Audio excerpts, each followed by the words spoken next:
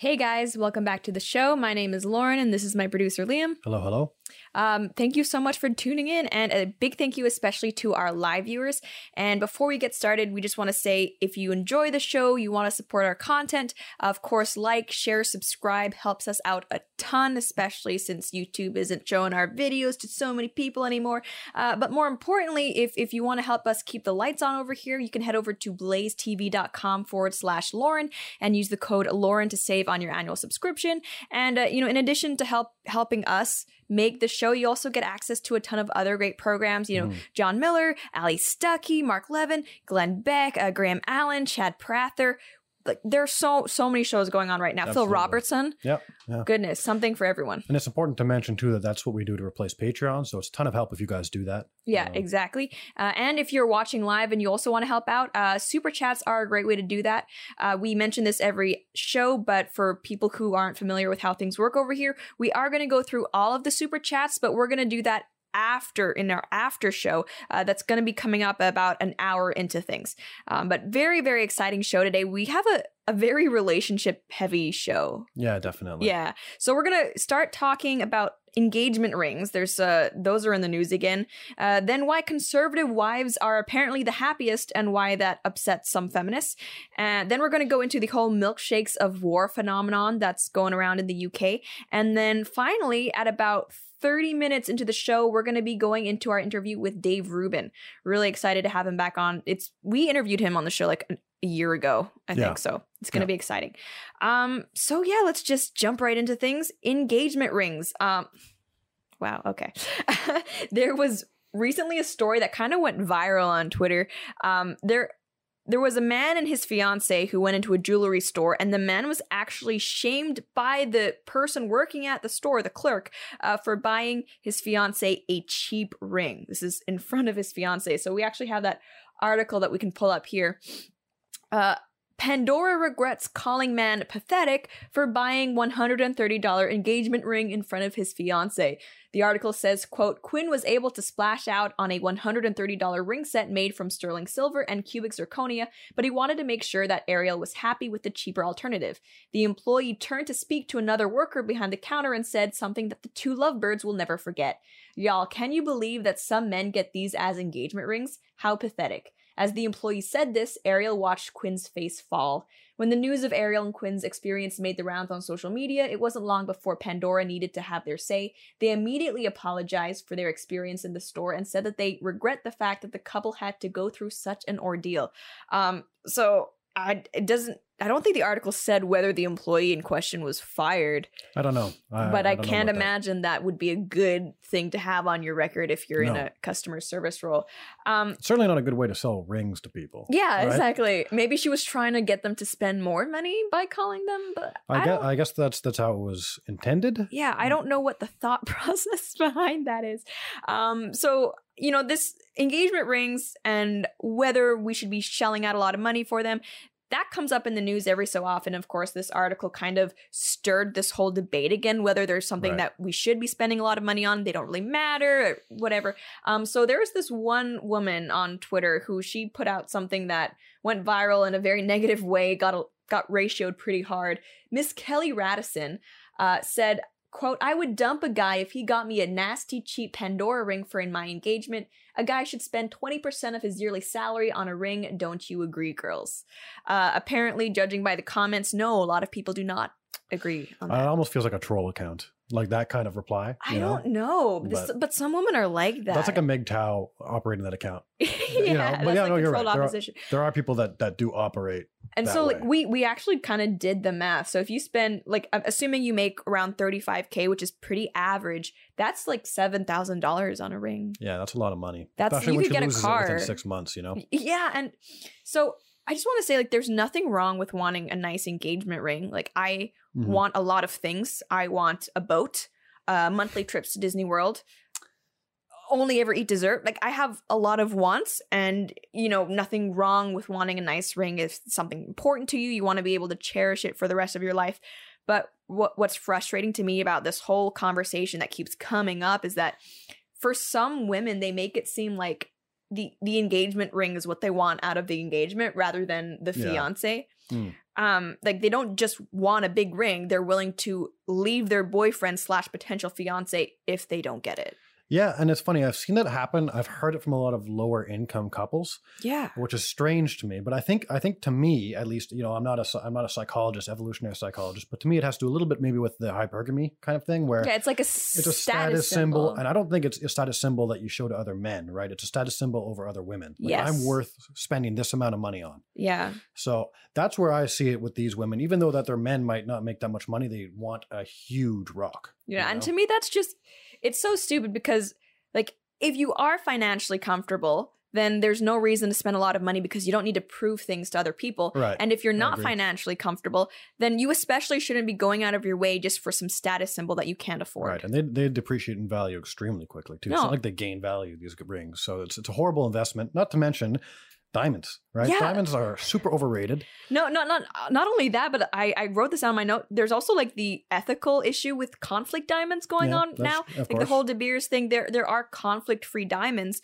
but those are even more expensive. Yeah. And especially like if you're talking about something like an heirloom piece of jewelry, you don't know where it came from. So there's a whole bunch of ethical questions, like not even just is this worth spending money on? Like, not to mention the fact that you could make diamonds in a factory now that are better quality than the ones you find. Yeah, in and nature. they're like chemically or like physically the same, More- yeah. identical, Yeah, if exactly. not Our actually more diamonds, pure. We put them on the end of drill bits. That's how Yeah. expendable they are. But you're not allowed to put them on rings. No, just so well, you know. can put them on rings. I think it's illegal in some places to put them on rings. like you can have manufactured rings. Hmm. They are cheaper than like the natural diamonds, and like yeah, a lot cheaper. what we're talking about, they're not the cubic zirconia, which is a fake diamond. This is a real diamond. It's just lab grown. I think they Yeah. call them manufactured diamonds, and they are cheaper. Not like they're not free or anything, but they're just less expensive. But I've read on Reddit some women don't even want to accept that. Like they want the actual. They want the blood diamonds. In particular. Yeah, exactly. Like there was a Babylon Bee parody article that says, woman refuses ring or something, like if no fewer than like 3 diamond miners have died for it, sort of thing. It's a different way to prove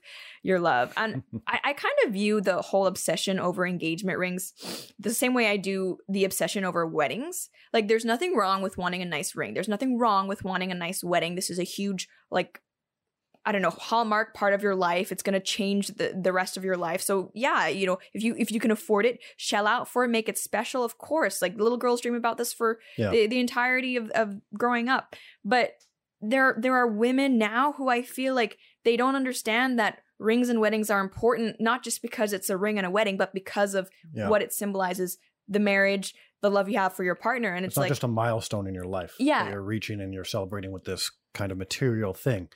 Exactly. And it just, especially I just feel like this kind of goes hand in hand with just the general financial irresponsibility that a lot of millennials have. And I feel really bad for like this kind of mentality is exactly what we see. Like we have people that we know where they're waiting to get married because they can't afford it right now. And like they're probably thinking about things. How are we going to pay for the wedding? How are we going to pay for the ring? And it makes me sad that people would be kind of putting off this important and wonderful part of their life because they're beholden to like our societal expectations of how much money they should be spending. It's just Yeah, absolutely. And even for guys, guys end up buying $1,000 white gold rings or whatever. Yeah. There's just typical things that a lot of us start gravitating towards. You see all like the meteorite and the dinosaur bones, kind of cool looking. Yeah, I mean, won't lie. the dinosaur bone thing I think is pretty cool, but it's like problem with them. Yeah. But I mean, for myself, like Lauren got me 2 Claddagh rings. Yeah. The first one, he lost one. I mean, you can't really see it from here, but it's just a simple silver Claddagh ring. Mhm. And I lost one in Lake Champlain while swimming. It fell off. That was pretty bad. Yeah. But yeah, I mean, it's a simple silver ring that I can use. I don't need $1,000 ring for that kind of thing to commemorate it. Plus, Yeah. I'm just going to lose it in a few years. Yeah, and I mean the thing is like I said yes to you without even seeing my ring. Yeah. Yeah, like because it's true. a long story, but my ring hadn't arrived by the time he wanted to propose when we were in Ireland. So Yeah. he just used like a regular Claddagh ring, and it's like, can you imagine if like you were down on one knee and you asked me to marry you, and then like I say like let me see the ring first, or like I use that as a bar. It's just so ridiculous to That would have me. been good. Yeah, and so like for women who that is really important to, and like I know there's going to be some people who say like, no, you don't understand the significance. Like, fine, even if you want a really nice ring, why don't why don't you help chip in for it then? You know, if your fiance can't afford it right now, or there's also the possibility of you guys just waiting until you're a little bit further on in your careers to get a different ring. Like, I don't think that's out of the question. Absolutely not. My dad has bought my mom multiple rings over their marriage. So it's like, you know, you can have like your starter one when you guys are kind of like maybe both in school or students, and then get a different one if you're a bit further along financially. Yeah, it's really sad to me to see like people like Kelly, kind of, I don't know, perpetuating the idea that a guy has to show that he loves his girlfriend, wife, or whatever by buying her expensive things. If he wants to do that, that's amazing. Like, spending money on someone you love is a really nice thing to do, but it's not the only thing that matters. So anyway, for people who are listening, we would love to know what you guys think about this. Our next story also has to do with relationships. So we hear the idea pretty often that conservative women must be miserable and repressed. They're just like Handmaid's Tale, you know, barefoot in the kitchen, just like slaving away over the oven. According to one article released by the New York Times, though, that stereotype, especially when it comes to marriage, just not true. From the article, religious men can be devoted dads too. I love how that, like you mentioned, it's like a shocking thing. They're like, what? I thought that was the status quo. Yeah, same. But this article says, in studying women who report above average satisfaction, commitment, closeness, and stability in their relationships, we find that women at both ends of the ideological spectrum enjoy comparatively high quality marriages compared with women in the religious and ideological middle, as well as secular women who lean right culturally. And it turns out that the happiest of all wives in America are religious conservatives, followed by their religious progressive counterparts. Fully 73% of wives who hold conservative gender values and attend religious services regularly with their husbands have high-quality marriages. When it comes to relationship quality, there is a J-curve in women's marital happiness, with women on the left and the right enjoying higher quality marriages than those in the middle, but especially wives on the right. So, a couple things I find interesting there. Number one, what is a progressive religious person? Like, I wish they would have qualified that. Yeah, I mean, I didn't see what that was in the article, at least. Yeah, it's like, are they talking about like Buddhists? Is that what progressive, or it's like you go to a church but they let women speak on, like, to me, like, or you're Christian but everything is empathy is the only value. Yeah, exactly. Like, what does that even mean? Yeah. Like, never mind that the idea. It's one of those churches where they serve beer. You know, like we did an episode on like the Now This one where he's up there preaching about how men should shut up about abortion. Oh gosh, that was like, if there's ever a sign of the end times, it's that guy. So this I thought was really funny. Not just the fact that, you know, this, what a lot of us have known to be true for a while, turns out to be quantifiably true, but the reaction to this, when this article was shared on Twitter, was tons and tons of progressive women, like just being mad at the New York Times for publishing this. We have some tweets here from this one woman. She said in reply to this article, "You know absolutely about the..." Whoa, huh?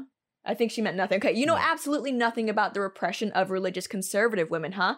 I would have reported that I was so happy while I went back and forth planning my suicide. This is irresponsible reporting." Hold up a second. Her name is literally Manic Acidae Dream Girl or whatever. So she seems like a person we should be taking. Yeah, that seems like someone that's in a good place. Yeah. Right. And then like another person, Maya Malarkey, religious former conservative wife here. "I too would have said I was happy so God didn't think I was ungrateful. But if I'd felt like I was allowed to be honest with myself, I'd have discovered much sooner that I was deeply depressed, living under misogyny and emotional abuse." So there were a ton of replies like that, just like women being very upset that they would, I don't like, because they're just reporting what people said, but they're just angry. They're angry at this article. I think it's pretty interesting that these women, and like not these ones that I chose to read, they were from people who were apparently conservative and religious before, because we know people never lie on the internet. I just think it's interesting that some of the women who were just like outright feminists don't understand that some women maybe don't think the way that they do or have the same priorities that they do. Because it's like, not only are you saying that you're happy not being religious or conservative, but they must be unhappy. Yeah, absolutely.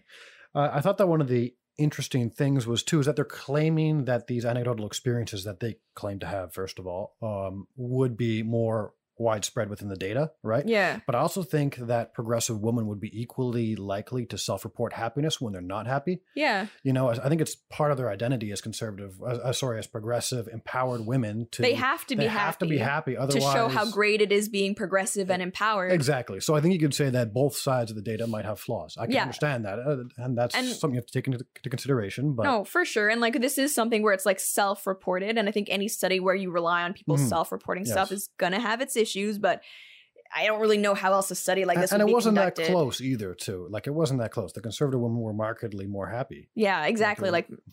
And just the thing, I feel like, and this is like being perpetuated a lot in the media right now with all these Handmaid's Tale memes, but I feel like there's this like assumption that being religious and conservative means like literally like white Sharia or something like that. But I mean, unless we're talking like maybe Westboro Baptist, Amish, Scientology, maybe, I don't know much about whether they'd be conservative, progressive, but or someone, you know, like a Muslim fundamentalist.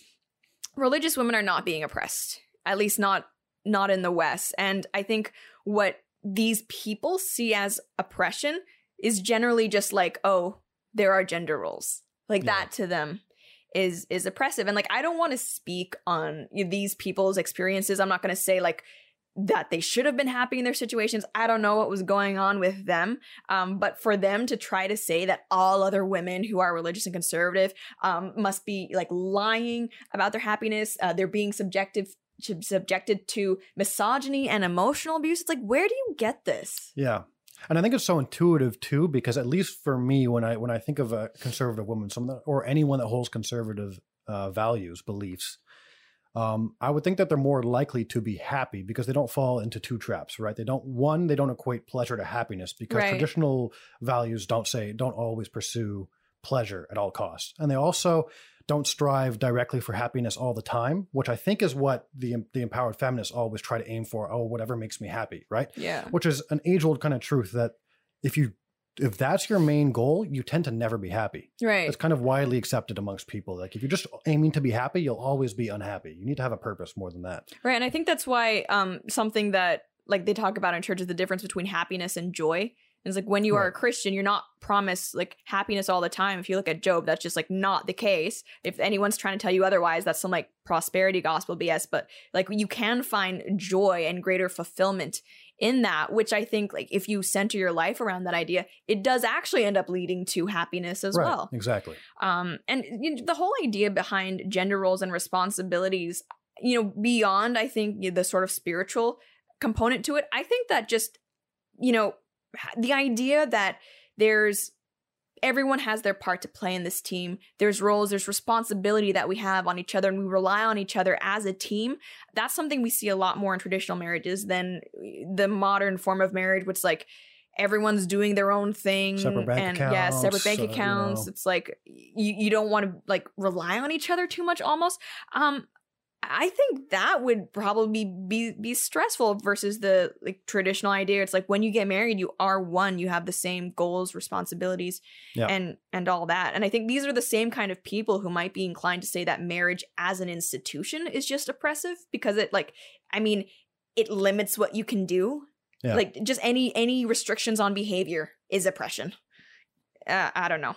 And like with that being said, I do think the conservative lifestyle, it's true. Like, if you take like these like third wave feminist women and put them in a conservative household, I would see that they wouldn't be happy, right? Because like there's no self-indulgent. You have a ton of responsibility. Sexual promiscuity not accepted. Nihilism is not going to do well in that kind of environment. No. But the thing is, like, this is what you kind of touched upon as well. Like, they may be unhappy without those things, but pursuing those things won't make them happy anyway. Right. Yeah. You're just trying to fill a void ultimately. Exactly. So I think like.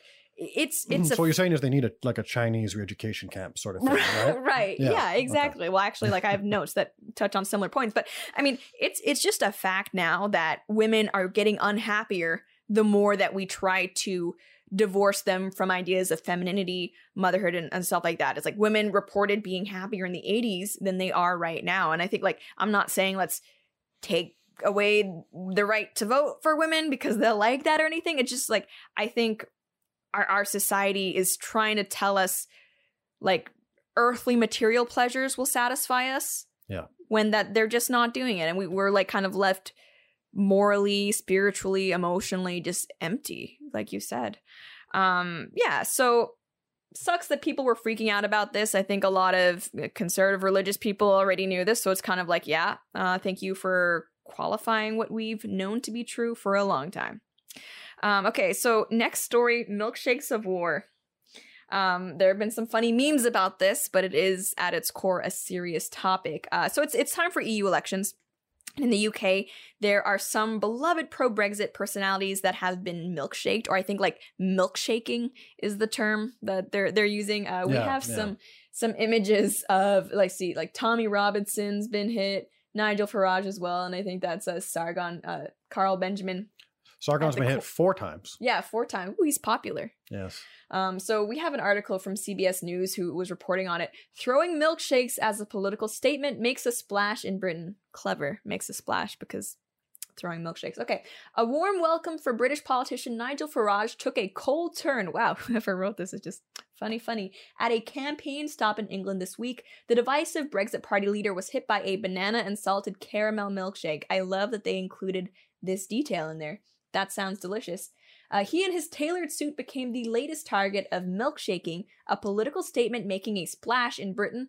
Protesters are targeting right-wing politicians on the campaign trail. Controversial candidate Carl Benjamin has been hit 4 times in just a week. Far-right politician Tommy Robinson was attacked too, but fought back. Good on you, Tommy. Yeah, I bet Tommy would. But police aren't laughing. They arrested Farage's attacker and charged him with assault. And we actually have a picture of Farage's attacker. And if he's an extremely masculine-looking guy. Well, yeah. I mean, if you're listening to this like on one of the audio-only formats, the stereotype of what you would think someone would look like. Your Starbucks boy. You know, yeah. Honestly, like we need accurate. We need to check that was actually a milkshake. Right, we need to be sure that there wasn't some kind of milk replacement, like a soy beverage in there. But yeah, he's wearing a gamer shirt, overweight, he's balding, he's got the beard, it's perfect. Yeah, it's beautiful. Glasses, I mean, the hipster glasses, it's everything you would want it to be and more. So there's like been this kind of debate online sparked by this, like, is this violence? Does this count as violence?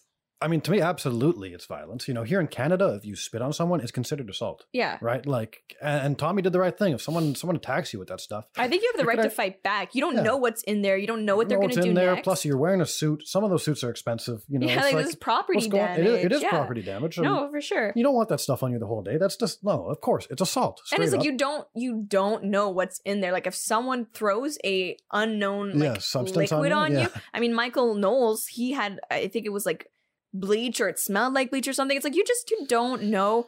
Also, waste of a good milkshake. I don't have a problem with them. That banana part of and salted caramel. Listen, there are a lot of calories in milkshakes. That would have been so good. But like as a treat, I don't know. So yeah, I think this is definitely assault for sure, and I'm glad that at least the guy who threw one at a Farage got us arrested, because like it's not acceptable. We can't have a society where people just throw cold beverages at each other, no matter how delicious. No, that's going to escalate too, because I mean, you should be able to defend yourself. And then you know, just kind of it's like the first kind of violence.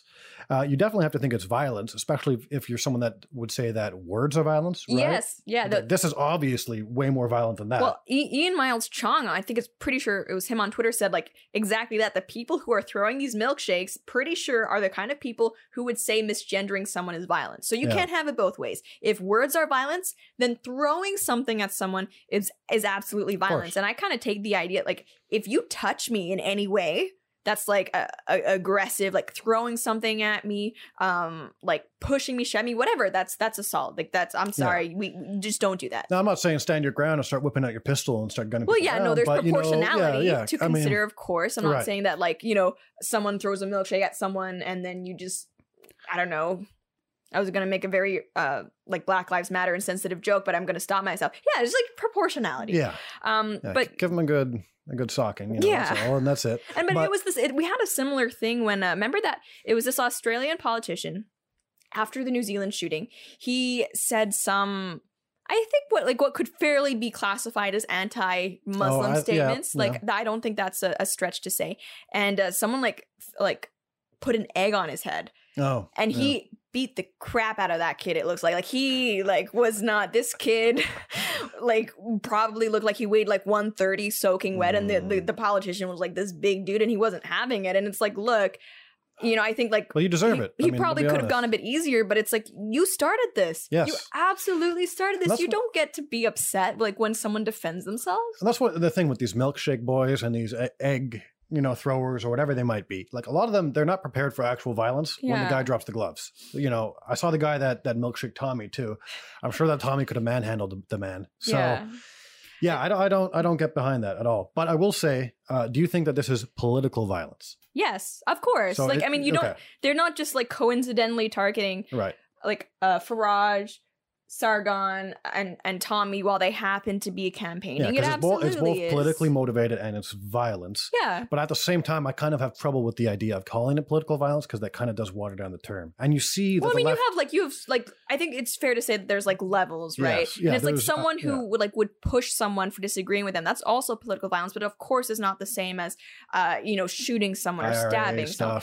Right. And it's like I believe these people should be held accountable like by law, but it doesn't mean I think they should like be locked away for 10 years or something. Like I think community service or whatever, fine would probably be fine. But throw them in the cage for a few months, a couple months at least. Harden them up a little bit. Well, I mean, right now, honestly though, it's a thing that they have to prepare for, right? Like the police asked McDonald's and Burger King prior to a rally to not sell milkshakes, which McDonald's complied, but Burger King actually said, "We'll be serving milkshakes all weekend, everybody. Yeah, have fun with that." They actually like afterwards, after they sent that out, and people were kind of like, "Whoa, kind of seems like Burger King is promoting political violence." They like added an addendum. We're like, "Oh, by the way, we of course would not support political violence. We just want to sell milkshakes." It's like, all right, Burger King, I mean, I would talking say, about dog whistles. Yeah, I would say that I'm going to boycott them, but I don't eat at Burger King anyway because I have taste. I don't know who does, really. Frankly, honestly, right? it's like everybody's third choice maximum of burger places. No, I just refuse. Like I've had like with friends been in a Burger King, and I was just like, no, actually, we need to find somewhere else. And you can believe that because I can, but I volunteer. So this whole thing about violence and physical violence, which we're seeing normalized more and more in politics. I mean, this happened in the UK, but we're seeing this in the States all the time. To me, it's what people resort to when they've exhausted all other avenues of self-expression. And Dr. Phil, who, if you watch this show, I love, he talks about why people resort to violence, and it's usually because they feel like they have no other way of expressing themselves or no other recourse. They don't know what else to do. It's one of the reasons why low IQ people tend to be more prone to violent expression, because they like, if you don't have the linguistic or whatever abilities, you have less resources. And that's something that we see like consistently across history and culture and stuff like that. When it comes to these milkshake bandits, I don't think they're necessarily low IQ, but I think it's fair to say that they are emotionally stunted. And maybe not low IQ, but a little bit low T. Oh yeah, that's fair to say. Yeah, that's fair to say. Low T, and I think like intellectual, like souffles, like they're soft. They're delicate. Like they don't know what else to do when they're confronted with someone whose ideas are apparently akin to Nazism. So they just freak out. They lose it. They don't know what else to do. The only response that they have is to throw stuff at them. Which is also a pitiful attempt of violence, to be honest. Yeah, it's really like laughable. I can't do anything but throw a milkshake at you. Like this is the most I can do. Yeah, it's like not even like a beer or something. Like it is a milkshake. And something that like you kind of touched upon, which other people have been as well, is that like it's not a good idea for these people to start trying to normalize violence when all of the people who are good at violence are kind of on one side of things, which is not their side. If all of the guys in your Antifa club are like male feminists who, I don't know, have less testosterone than I do, maybe this isn't the kind of thing you want to start normalizing, because it's not going to end up going well for you. And I say that like without any, like that's not a threat. That's just a statement of fact. It's going to be bad. So let's not go there. But with that being said, I think it's about time to get ready for our Ruben interview. For people who are watching live, we will be back in a few seconds with that. Hey, Dave, it's so good to speak to you again. Lauren, how's it going? I am good. Really happy to have you here. I mean, I feel like the last time I had you on my show, not the other way around, was I think it's over a year ago. It has been too long. We were just kids last time. I know. Now you're a big star. I don't know what's going on with me, but you're killing it. No. I mean, I wish, but I think we're all trying at this point, which actually we will get into. But we have so much to talk about since we last had you on. And the first thing I'm going to ask you is kind of it seems like very general, but trust me, I'm going somewhere with this. Is what do you see your role as an interviewer to be? Because you have the Rubin Report. You've had some of the, if not the biggest names in political commentary and politics. So, when you have all of these people with these huge platforms on, like, what's your goal when you're talking to them? Well, I like how you preface that question with, trust me, I'm going somewhere with this. Well, things evolve over time. When I started doing this show, for your audience that isn't that familiar with just sort of my evolution and my adventure, I did stand up in New York for about 12 years. Then I was at the Young Turks when I moved here to LA about 7 years ago or so. And then about 4 years ago, when I left the Young Turks, I went over to Aura TV, which is Larry King's digital network. And I had Sam Harris on as the first guest. And I wasn't doing an interview show. I wasn't brought there to do an interview show. They had Larry King there. They still have Larry King there to do an interview show. But I wanted my first show to be about everything that Sam had been going through when it related to that whole episode that I know you're well aware of, the Ben Affleck gross and racist lines thrown out during real time. And then suddenly the entire left was saying that Sam Harris and Bill Maher were racist and they were bigots. And I felt we did about an hour and a half interview. And I felt right when the interview was over, I was like, that's what I want to do. It felt important. It felt relevant. It felt like we were using technology properly because there were 5 or 6 things that Sam had been unfairly maligned on, I felt. And we asked him each specific one and put each one up as a standalone video. That way, the next time he would be lied about, he would be able to click, just copy the link and say, well, here's what I actually said, if you care, instead of just trolling me or trying to attack me. And then from that point forward, and at this point, I was still definitely part of the left. I started getting more and more into the free speech thing and realizing that there was so much just rotten thinking on the left related to free speech. It was at the beginning of when identity politics was really blowing up. And my world just sort of kept opening and opening, really mostly with liberals who were disaffected by the left, which is funny because people say, oh, Rubin only talks to those crazy right-wingers like Lauren Chen. And it's like, actually, if you were to really count out most of my guests, most of them either are liberals in the classical sense or at least were at one time lefties and maybe are now something else. And that just shows you how the math is so out of whack. But I feel like my role in all of this is doing what I do every week, which I really love doing. And I think I'm pretty good at it. And sometimes I make mistakes and sometimes I don't have the perfect follow-up question or whatever it may be. But I enjoy sitting across from somebody like I just did with you in my studio right here and looking them in the eye for an hour and seeing what they think about things and seeing if they really know what they're talking about and seeing if they have interesting new ideas or if they're just regurgitating stuff or whatever else. I like having that conversation. And, it's obviously grown bigger than that now because, I go out and speak and I'm doing stand-up again. And I love public stuff. Like I love being out in front of a live crowd. I toured for a year with Jordan Peterson. I would say my role has been, a little bit of a facilitator of getting some of these ideas out there. I think I've sort of been some of the connective tissue of the intellectual dark web, whatever that was or is. And, I like what I'm doing. Other people seem to like it. And I'm just going to keep going and see where it all ends up, Well, I mean, you've obviously struck a chord with people because, your podcast is consistently like one of the top rated in news and politics. And I know I like listening to it in that kind of audio only format a lot of the time because it's like you can just be more immersed in it. But the reason why I wanted to bring this up because you mentioned free speech, you talk about free speech a lot on your platform, but it's almost like we're living in an age now where ideas are treated like diseases, where you can catch someone's ideas just by kind of talking to them. And I've always been someone who I think an interview is a good interview if I've gained new insights about the person who's being interviewed. From that, I just hope things are civil, but I'm really just, I have a lot of wiggle room for what I consider a good interview. We're seeing more and more, though, that that opinion is not standard, especially among people of a certain political persuasion. You're someone who you've had a lot of views that your guests have had attributed to you just for having them on. And I think that's a very difficult place to be in as an interviewer. So just one of the things I want to know is that because we live in this environment, whether we like it or not, these are just the facts. If you have someone on, you're going to be associated with them for better or worse. Has there ever been anyone lately where you've wanted to talk to them, to find out more about them? You think it would be an interesting show for your viewers, but for whatever reason, regardless how the interview itself actually came out, because of this whole guilt by association thing, you just couldn't. Your hands were kind of tied as a creator.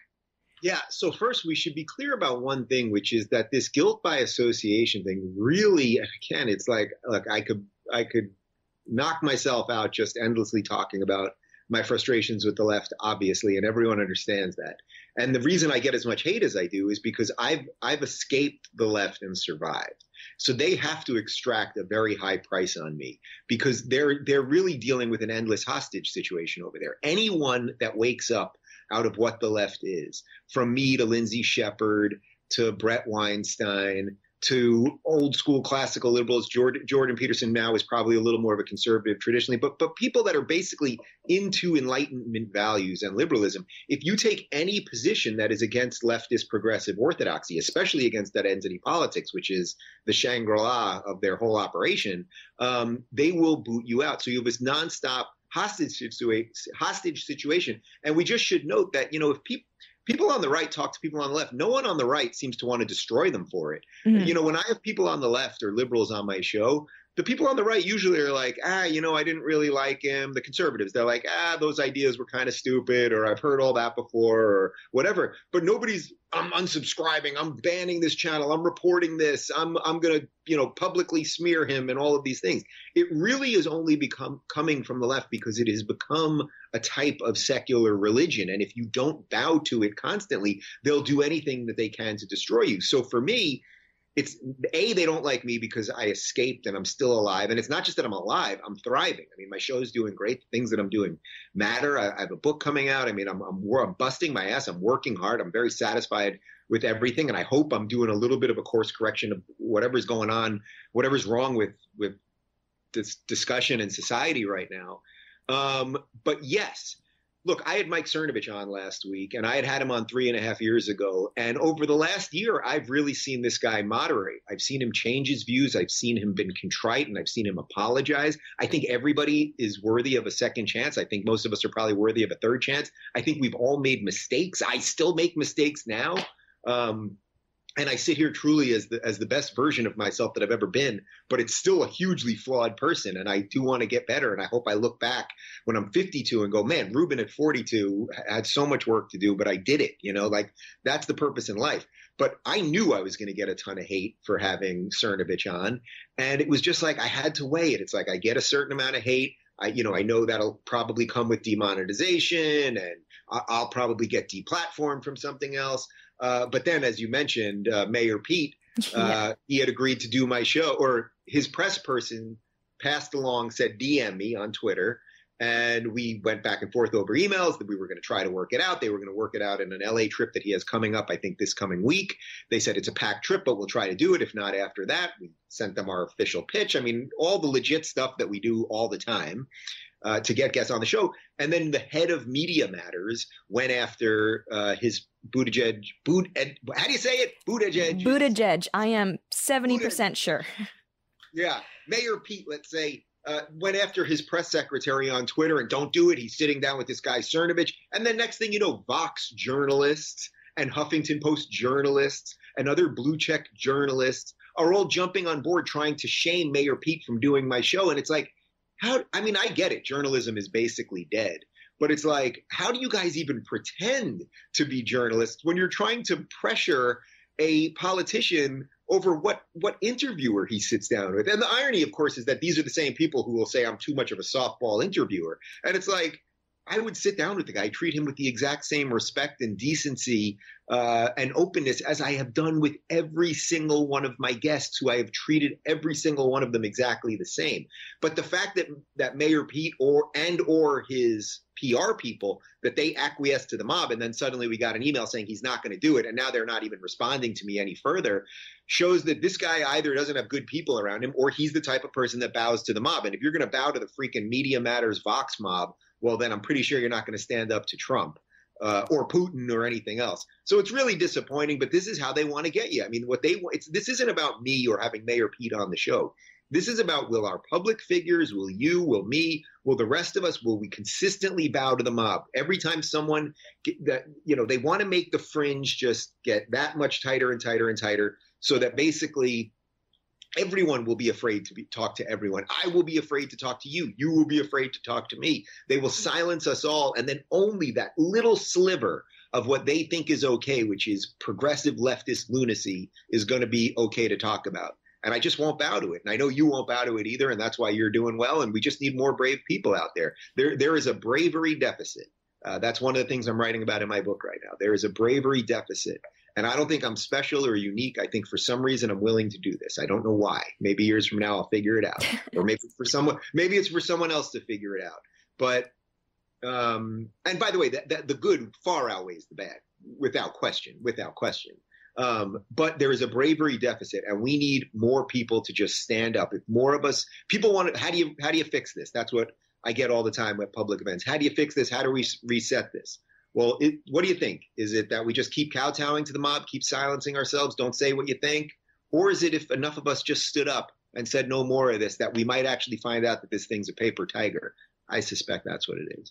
Yeah, and I mean, watching that whole Buttigieg thing unfold on Twitter as sort of a third-person observer, what I was really confused about is, I think you were being painted as alt-right, which is just, I mean, that's a whole conversation for another time, the ridiculousness of that. But it seemed to me sort of that the people who were going after you the most viciously, trying to tell Buttigieg to stay away, were also the people who were, like you said, complaining that you're not talking with the left enough, that you host too many conservatives. We absolutely are living in a mob culture, mob mentality situation right now. And what I'm wondering is that, do you think that there's something you could do where these people would be like, oh, you know what? That Dave Rubin guy, right. Because it's an endless test of purity testing. Yeah. Bow forever. That is the only thing they want. They want acquiescence. They want submission. That they believe that they are right. They own the truth. The people that came before them were either racists or idiots, that their political opponents are inherently evil. You know, I'm sure you know this line. I quote it often, but it's from Dennis Prager. He says that the right thinks that the left is wrong. The left thinks that the right is evil. Mm-hmm. And I think that basically sums it up. I mean, that's what I have consistently seen. I see all the time now, all the events that I get invited to are conservative or libertarian or right-leaning events. I meet all sorts of people, gay, straight, black, white, trans, this, that. Nobody cares. Nobody cares. I never meet racist people. I meet respectful people. Most often people come up to me after at some of these things and they'll say, you know, Dave, I disagree with you on this or that. So for example, as you know, I'm begrudgingly pro-choice, and I'm finding it to be a harder and harder position to hold because the left is going so bananas with late-term abortions and the rest of it, and the way they're glorifying abortion. I mean, it's disgusting. That being said, I'm still trying to stake out what I believe is a decent liberal centrist position on it, but I get the differences we might have. We don't have to do it here if you don't want to. But people come up to me and they say, Dave, you know, I have serious differences with you about that, but I enjoyed hearing a nice, decent, open talk. Can I just show you something right now? Yeah, so go I have for my it. sitting here. Did you hear that? My phone has been sitting here next to me. I was not touching it. I didn't say anything about Siri. You know what? That's happened to me before. I said serious when I was on, like, doing a live show once, and then Siri turned on because I said serious, and I've been scarred from ever having Siri on my phone, like, turned on ever again, because she will screw you up in interviews. I do not like Siri. I don't know who's listening to any of that, but anyway, I think that's basically the point. There is a richness right now, and I hope it will stick, and I hope that I'm able to help it grow on the right now. I sense there's so many good people willing to battle these things out in an open, honest way. It doesn't mean everyone on the right is, and I'm worried about, you know, some of these, whatever these, the real, let's say, far right racist people, but those are far and few between, and they don't have institutional power. And if anything, more of them at this point are just becoming a trolley reaction to the lunacy of the left. So I think we've got a big fight ahead of us, and I think it's still going to get worse before it gets better. I think that's pretty obvious. And mentioning words like the left, the right, and things like that, you were recently mentioned in a Quillette piece, and it was a bit of a strange piece, in my opinion. I mean, I love Quillette, love Claire Lehman. That piece in particular, I was a little less sure about. But the author in question seemed to be making the argument that, you know, who we might think of as progressives, they are now the new left, and that people like, let's say, Tim Pool or the Brett Weinsteins, they're not necessarily even left anymore. Maybe they're more center. So, I mean, it's almost as if this article was reinforcing the idea that the Overton window has shifted left, and now everyone who was, I guess, like a moderate right like me, now we're extreme right. Do you think that's a legitimate thing to say? Because I'm mixed about that, because I feel like when I look at the like the lefty Twitter journos who are trying to witch hunt people like you, they are definitely the loudest in the left. But I mean, I have so many people who watch my videos who are, I would say, politically homeless, who, you know, I wouldn't call them not left, because they're still very liberal and progressive on a lot of things. They're just not these like raging identitarians. You know, someone like Tim Pool, I think, fits this category very nicely. Do you think it's right to kind of cede like ground to these people taking control of the left? Should we be fighting back against them seizing that label more? I'm confused, because I mean, if we admit that these people are the new mainstream left, then it leaves people like Ben Shapiro kind of like out on the fringes, which I think is exactly what they want. Yeah. So, okay. So you gave a lot in that lead up there. So it's a great question, and it hits a ton of stuff. So first off, you know, all of us that are in this political talk world, when we say the left or the right or this or that, you know, it's shorthand for the sake of conversation. Right. So when I say the left, I obviously don't mean every person that is a leftist or that believes in basically the ideas of leftism. But I do mean most of academia, most of the media, most of their public intellectuals, whoever they may be, most of the political establishment is left. It just is. But of course, it's not everybody. But here's the broader point. If your premise is correct, and the premise of the article, and that, by the way, the reason I was so annoyed about the article wasn't because they were sort of throwing me under the bus, really. It really wasn't. I saw the article at first, and the article was posted with a picture of me and Tucker Carlson smiling. So it was clearly aimed at sort of wedging me as the guy that's like pushing the IDW too far right or something like that. But actually, that wasn't what bothered me, and I wasn't even going to tweet anything about it. What bothered me was that in the article, he referenced that alternative influencer report from Data and Society, which is a completely debunked report that I think you were part of it too, weren't you? Yes, I was. I was one of the lucky people included in that. So literally all that this woman did, Becca Lewis, all she did was take a whole bunch of us and draw arrows to each of us. And she said that proves that we're radicalizing people. Now, there were several mistakes in the arrows, including things that had to do with me. Not only that, but there were several people on there who I've blocked or muted on Twitter because I think they're awful. And there were plenty of other people I don't even know. So the fact that he was referencing that article, then he was referencing an article, he was referencing that report. Then he was referencing an article that Ezra Klein of Vox wrote specifically about me. My name was in the title, about how the report was so correct. But more dangerous, what he was doing was, if you're telling me that Tim Pool, who is a lefty, Tim Pool is, I think he's still sort of a Bernie supporter. You know, I've seen him have a nice, what I would argue is a pretty good evolution, because I think he's coming around to a little closer to where I am. So it's an evolution I'm sort of similar to, but I don't want to speak for him. But if you're telling me that Brett Weinstein, who is a lefty his entire life, who described himself as deeply progressive, who was a Bernie supporter, who has only voted for Democrats, if you're telling me that he can't count himself as part of the left anymore, then yeah, the Overton window has shifted in such a bananas way that we have far bigger problems than most people realize. Now, I happen to agree that is Brett.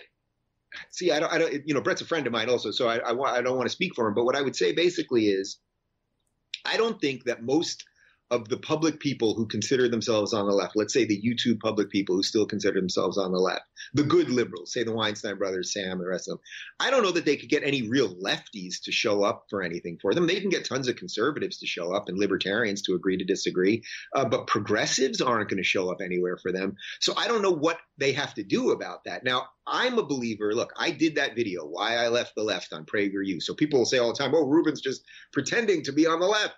And it's like, I'm not pretending anything. I did a video. It has over 10 million views over 2 years ago about why I left the left. My belief is that the set of ideas of the left and the institutional power of the left is so dangerous. It's so out of control.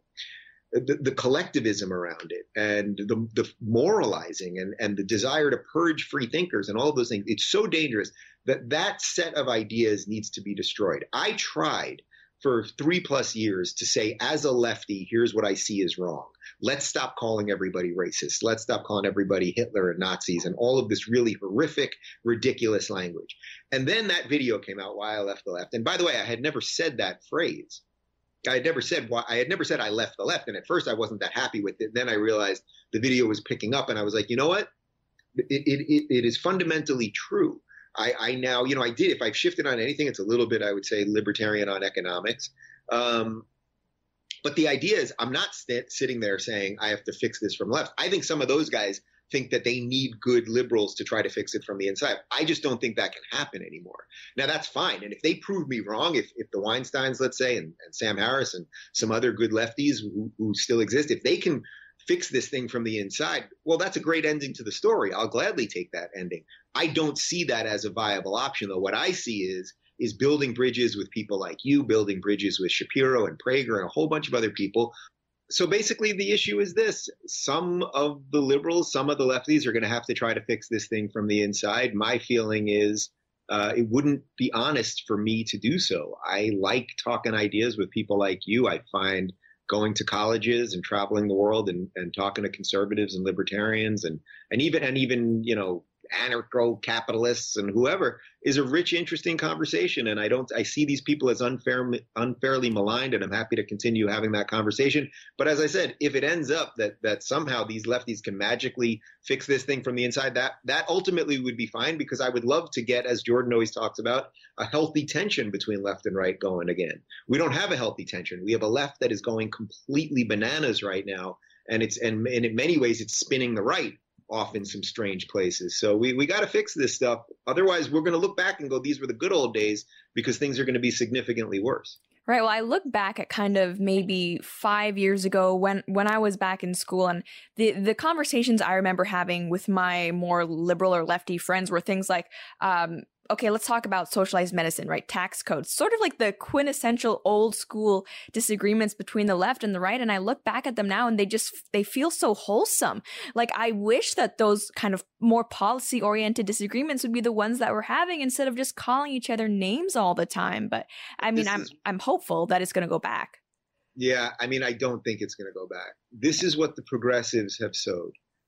You reap what you sow. And after you've spent years and years and years calling everyone bigots and racists, it's a horrible, you can watch videos of mine, again, when I was still on the left, before Trump was president, when I was saying, if all you guys got is he's Hitler and all of his supporters are racist, what you're going to do is you're going to paint yourselves into a corner. You're not painting them into a corner. You're painting yourself into a corner, because let's say Trump ends up being somewhat decent, somewhat centrist, does some decent things. Let's say, I mean, this is exactly what I said. There's several videos of this. Even the video that I did the day of the election, or the next morning after the election, I said, what if it turns out that this guy, despite all the rhetoric, the economy's basically okay, he doesn't try to take away anyone's rights, gay rights or anything like that. He doesn't get us into extra wars. Unemployment goes down. He limits some regulation. I mean, basically good things. Well, you've just spent the last 2 years screaming that he was Hitler. You can't suddenly be like, that Hitler guy, he's actually not that bad. And that is the danger. They've put the gun to themselves right now. And that is a very, very dangerous game. And that's why you see none of these people, they never give up. So we just finished up 2 plus years of a Russian hoax. And it's like, now they're moving on to taxes, and now they're moving on to investigate the investigators. And now Mueller's the bad guy and go after Barr. And it's like, they just need to grab onto anything, because I think fundamentally their set of values is not based. They don't know what it's based in. I think there's ways you could argue it's based in this or based in that, but I don't think most of them have a clue, where the right, broadly speaking, has an idea that we have God-given rights. And I think you can actually make a secular argument for this as well. Someone like natural rights. Yeah, that they're natural rights. That's the position that I would take. But that the government did not give me these rights. I was born with these rights. The government could take them away. But the left, because the left believes in state power, they believe that the government is supposed to do everything and that you can fix everything through the government. And history will show you that all of the worst regimes, the biggest atrocities in history were all done under that same guise. Mm-hmm. And so the last thing that I want to sort of touch on before we end is so much of what we've talked about today has to do with dialogue and opening up dialogue, having conversation between different people. As independent media figures, though, both you and I think we're up against a substantial hurdle in the form of online censorship. And this is something I talk about so much on my channel. I feel like I'm beating a dead horse at this point, but I keep talking about it because it still happens. On Twitter, you've been very transparent about sharing the difficulties that you're having with YouTube because, there are things like the outright bans, right, which we can all get upset about. But I think what's kind of even more insidious and more prevalent that we just maybe don't see it are the ways that conservative or libertarian, just in general, and not pro-progressive content is kind of being shuffled underneath the deck there, hidden a little bit. I can't help but sound like a conspiracy theorist when I say stuff like that, but it's either January or February, YouTube actually did release a statement saying that they were going to be taking extra efforts to reduce the spread of, I guess, extreme or conspiracy related content on their platform. Didn't give any definitions about what that would entail, but they did outright say that flag content wouldn't be featured in search results or recommended videos as often. I know from our videos, what used to be 30% views from recommended videos is now down from anywhere to 2 to 5. I've spoken to other creators who have experienced similar things in this genre. What are your challenges trying to run this sort of open forum for speech and dialogue on on a platform that seems to be very against exactly that thing? Yeah. Well, first off, things are conspiracies until they're not conspiracies anymore, right? So look, I'm not a conspiracy theorist by nature. I consider myself a realist, and I like logic and reason and fact. So I don't like having to attack Twitter, having to attack Facebook, having to attack YouTube. I would prefer not to do it, but they're leaving us with no choice because, and I've seen some of your tweets about this, but for those of us that don't want government intervention, all you've got is your voice. What I try to do always is use my voice. My million subscribers now, my whatever it is, 500 some odd thousand Twitter followers. I try to use my voice to influence people so that they think about the issues. And I always say, I don't want the government involved in this. My hope is if I can make enough noise, then maybe somebody at YouTube would go, are we messing around with this stuff? I was told by a contact at YouTube years ago that there was a bug on my channel, and that's what was causing unsubscriptions.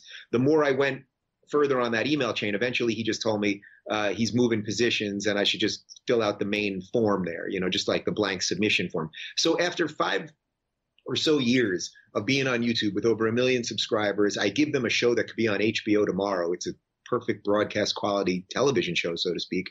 I don't even have a human contact there, but that's not a bug. That's a feature. They don't want you to have any of the access to the information so that you sort of feel like a conspiracy theorist half the time. But you're right. And I like the word you use there, which is insidious, because this is insidious in that if you want to really censor people, the best way to do it is actually what I believe they are doing to people like us, which is soft censorship. So they cut the hands off of, say, Alex Jones or Laura Loomer or whatever. They just boot them. There's outrage for a couple of days, and then people sort of forget about them. And that's just how it is. What I think they're doing to people like us is they know that we're much more centrist in nature and that we're not that combative. Mm-hmm. We're trying to build bridges, but they just don't like where we're coming from and they don't like the ideas. So what do? Well, there's ways to depress the algorithm. There's ways to deboost things, as Facebook has said it has done. There's ways to shadow ban, as Twitter employees have privately admitted. And I would say my channel, since I had James O'Keefe from Project Veritas on about a month ago, and that's when it went from bad to just a freaking bloodbath. That's where my channel's at right now. Every day, I mean, I did it again today. It's not fun. It's boring to have to retweet people that are telling me they're getting unsubscribed. And it's not just Reddit trolls that are trying to get me on this. I literally meet people on the street or at the airport every day who say, Dave, I'm unsubscribed from your channel. I have it on my iPad. I have it set up to get notifications, bell on, the whole thing from YouTube. I get nothing on there, but the podcast is always delivered. So our audio podcast is now doing way better than the YouTube show, which is so ironic because I put so much resource into building a great studio and all that kind of stuff.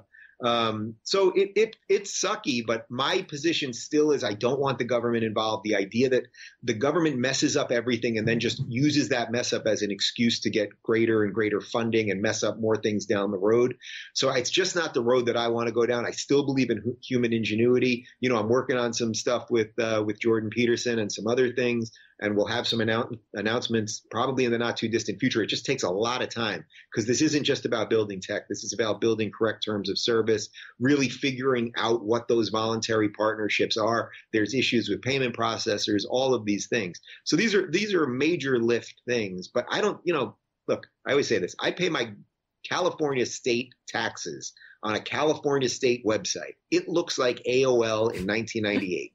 The idea that the government is going to come in and somehow understand how to run this stuff or regulate it properly, or that massive corruption won't come in, or maybe right now, a Trump government or Trump in the presidency might be somewhat sympathetic to our political positions, let's say. Well, what happens when the Democratic Socialists are in power and now you've given them the power to regulate the tech companies that are already against us? Now you've given the perfect freaking storm of government power and tech power to actually crush all of us. And then we'll have no way of fighting back. So we have to be careful what we wish for right now. And more than anything else, I hope people just keep sharing videos and just getting stuff out there however they can. But it's sucky. It's not fun to do. Like, I don't like waking up and being like, oh, here we go again. YouTube's crushing me. I got to publicly attack them. I'd rather freaking tweet about my dog, honestly. Well, I think the thing that bothers me about it is that I hate to you kind of feel like you're complaining a lot, right? And there are always going to be people like, oh, well, maybe your videos just suck. And it's like, well, they're doing really well on the other platforms. So it's not a fun position to be in as a creator. And frankly, I think maybe some people don't realize that when you're in independent media, you're not just the face of the show, but you're looking at your own algorithms. You're looking at like your SEO and stuff. You're doing all of these things that the mainstream media doesn't have to worry about. Like, it's that much harder just to get your voice heard. By the way, my YouTube rev this month is off by like 75%, which that's how it's one of the three main ways that I support my staff and my show. We're completely independent. So we have YouTube rev, we have podcast rev, and we have, direct support. I used to be on Patreon and we moved it over to my website. That's the bulk of our support. But, when you want to build a functioning business, you sort of look at the books and you go, well, how much do I make every month? But if every month your rev is going like this, it makes it hard to figure out how to expand and all sorts of other things. So, I don't want to sit here and be like, cry me a river, because we're doing well and I'm smart and I've got a good team and we're going to figure it out. But yeah, it's annoying. Like the frustrations that you have, I share them with you, and we just have to keep being smart, keep being ahead of the game, and we'll figure it out. Well, I'm glad you gave us a little update on what you're building with Dr. Peterson, because I was actually going to ask you about that, but I guess now I don't have to.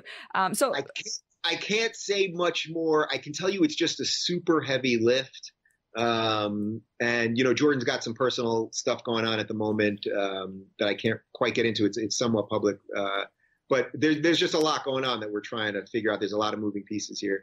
But for any of your viewers or listeners that know about this, it's like, trust me, we're working on it. Mm-hmm. We're working on it. And these things, people are like, oh, I want it next week, and it's like, that's not exactly how this stuff works. Yeah. Well, I mean, I'm glad to hear that things are in motion, and that whenever I have people tell me like they've been unsubscribed or that they're not seeing my videos pop up in their subscription feed, what I always tell them is make sure you're following me on as many platforms as possible, because that way, if the YouTube video doesn't go out as it's supposed to, at least you can see when I tweet about it or something like that. So with that being said, for people who aren't following you yet for some crazy reason, where should they go to do that?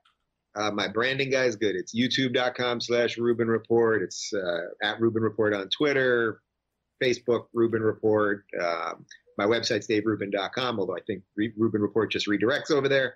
Yeah. And, as I said to you, Lauren, when I had you in studio, really, I truly mean this. I'm thrilled to see your success and maturation and what you're doing, because we needed more people like you out there, and you're building something good. And I think you're honest and decent. And, I look forward to watching you continue to blow it up. Oh, I am always flattered when you say nice things about me. Feel free to go on. That's it. Okay, you're cutting me off. Well, thanks again so much for coming on. Really appreciate the insights.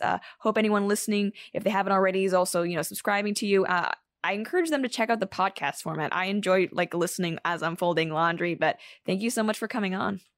Yeah, my pleasure, Lauren. Well, that's the show for tonight. Thank you guys so much for tuning in. And if you are one of our live viewers, then be sure to stay on the stream, because we are going to be back in just a few seconds with some exclusive Q&A. But aside from that, we'll see you next time.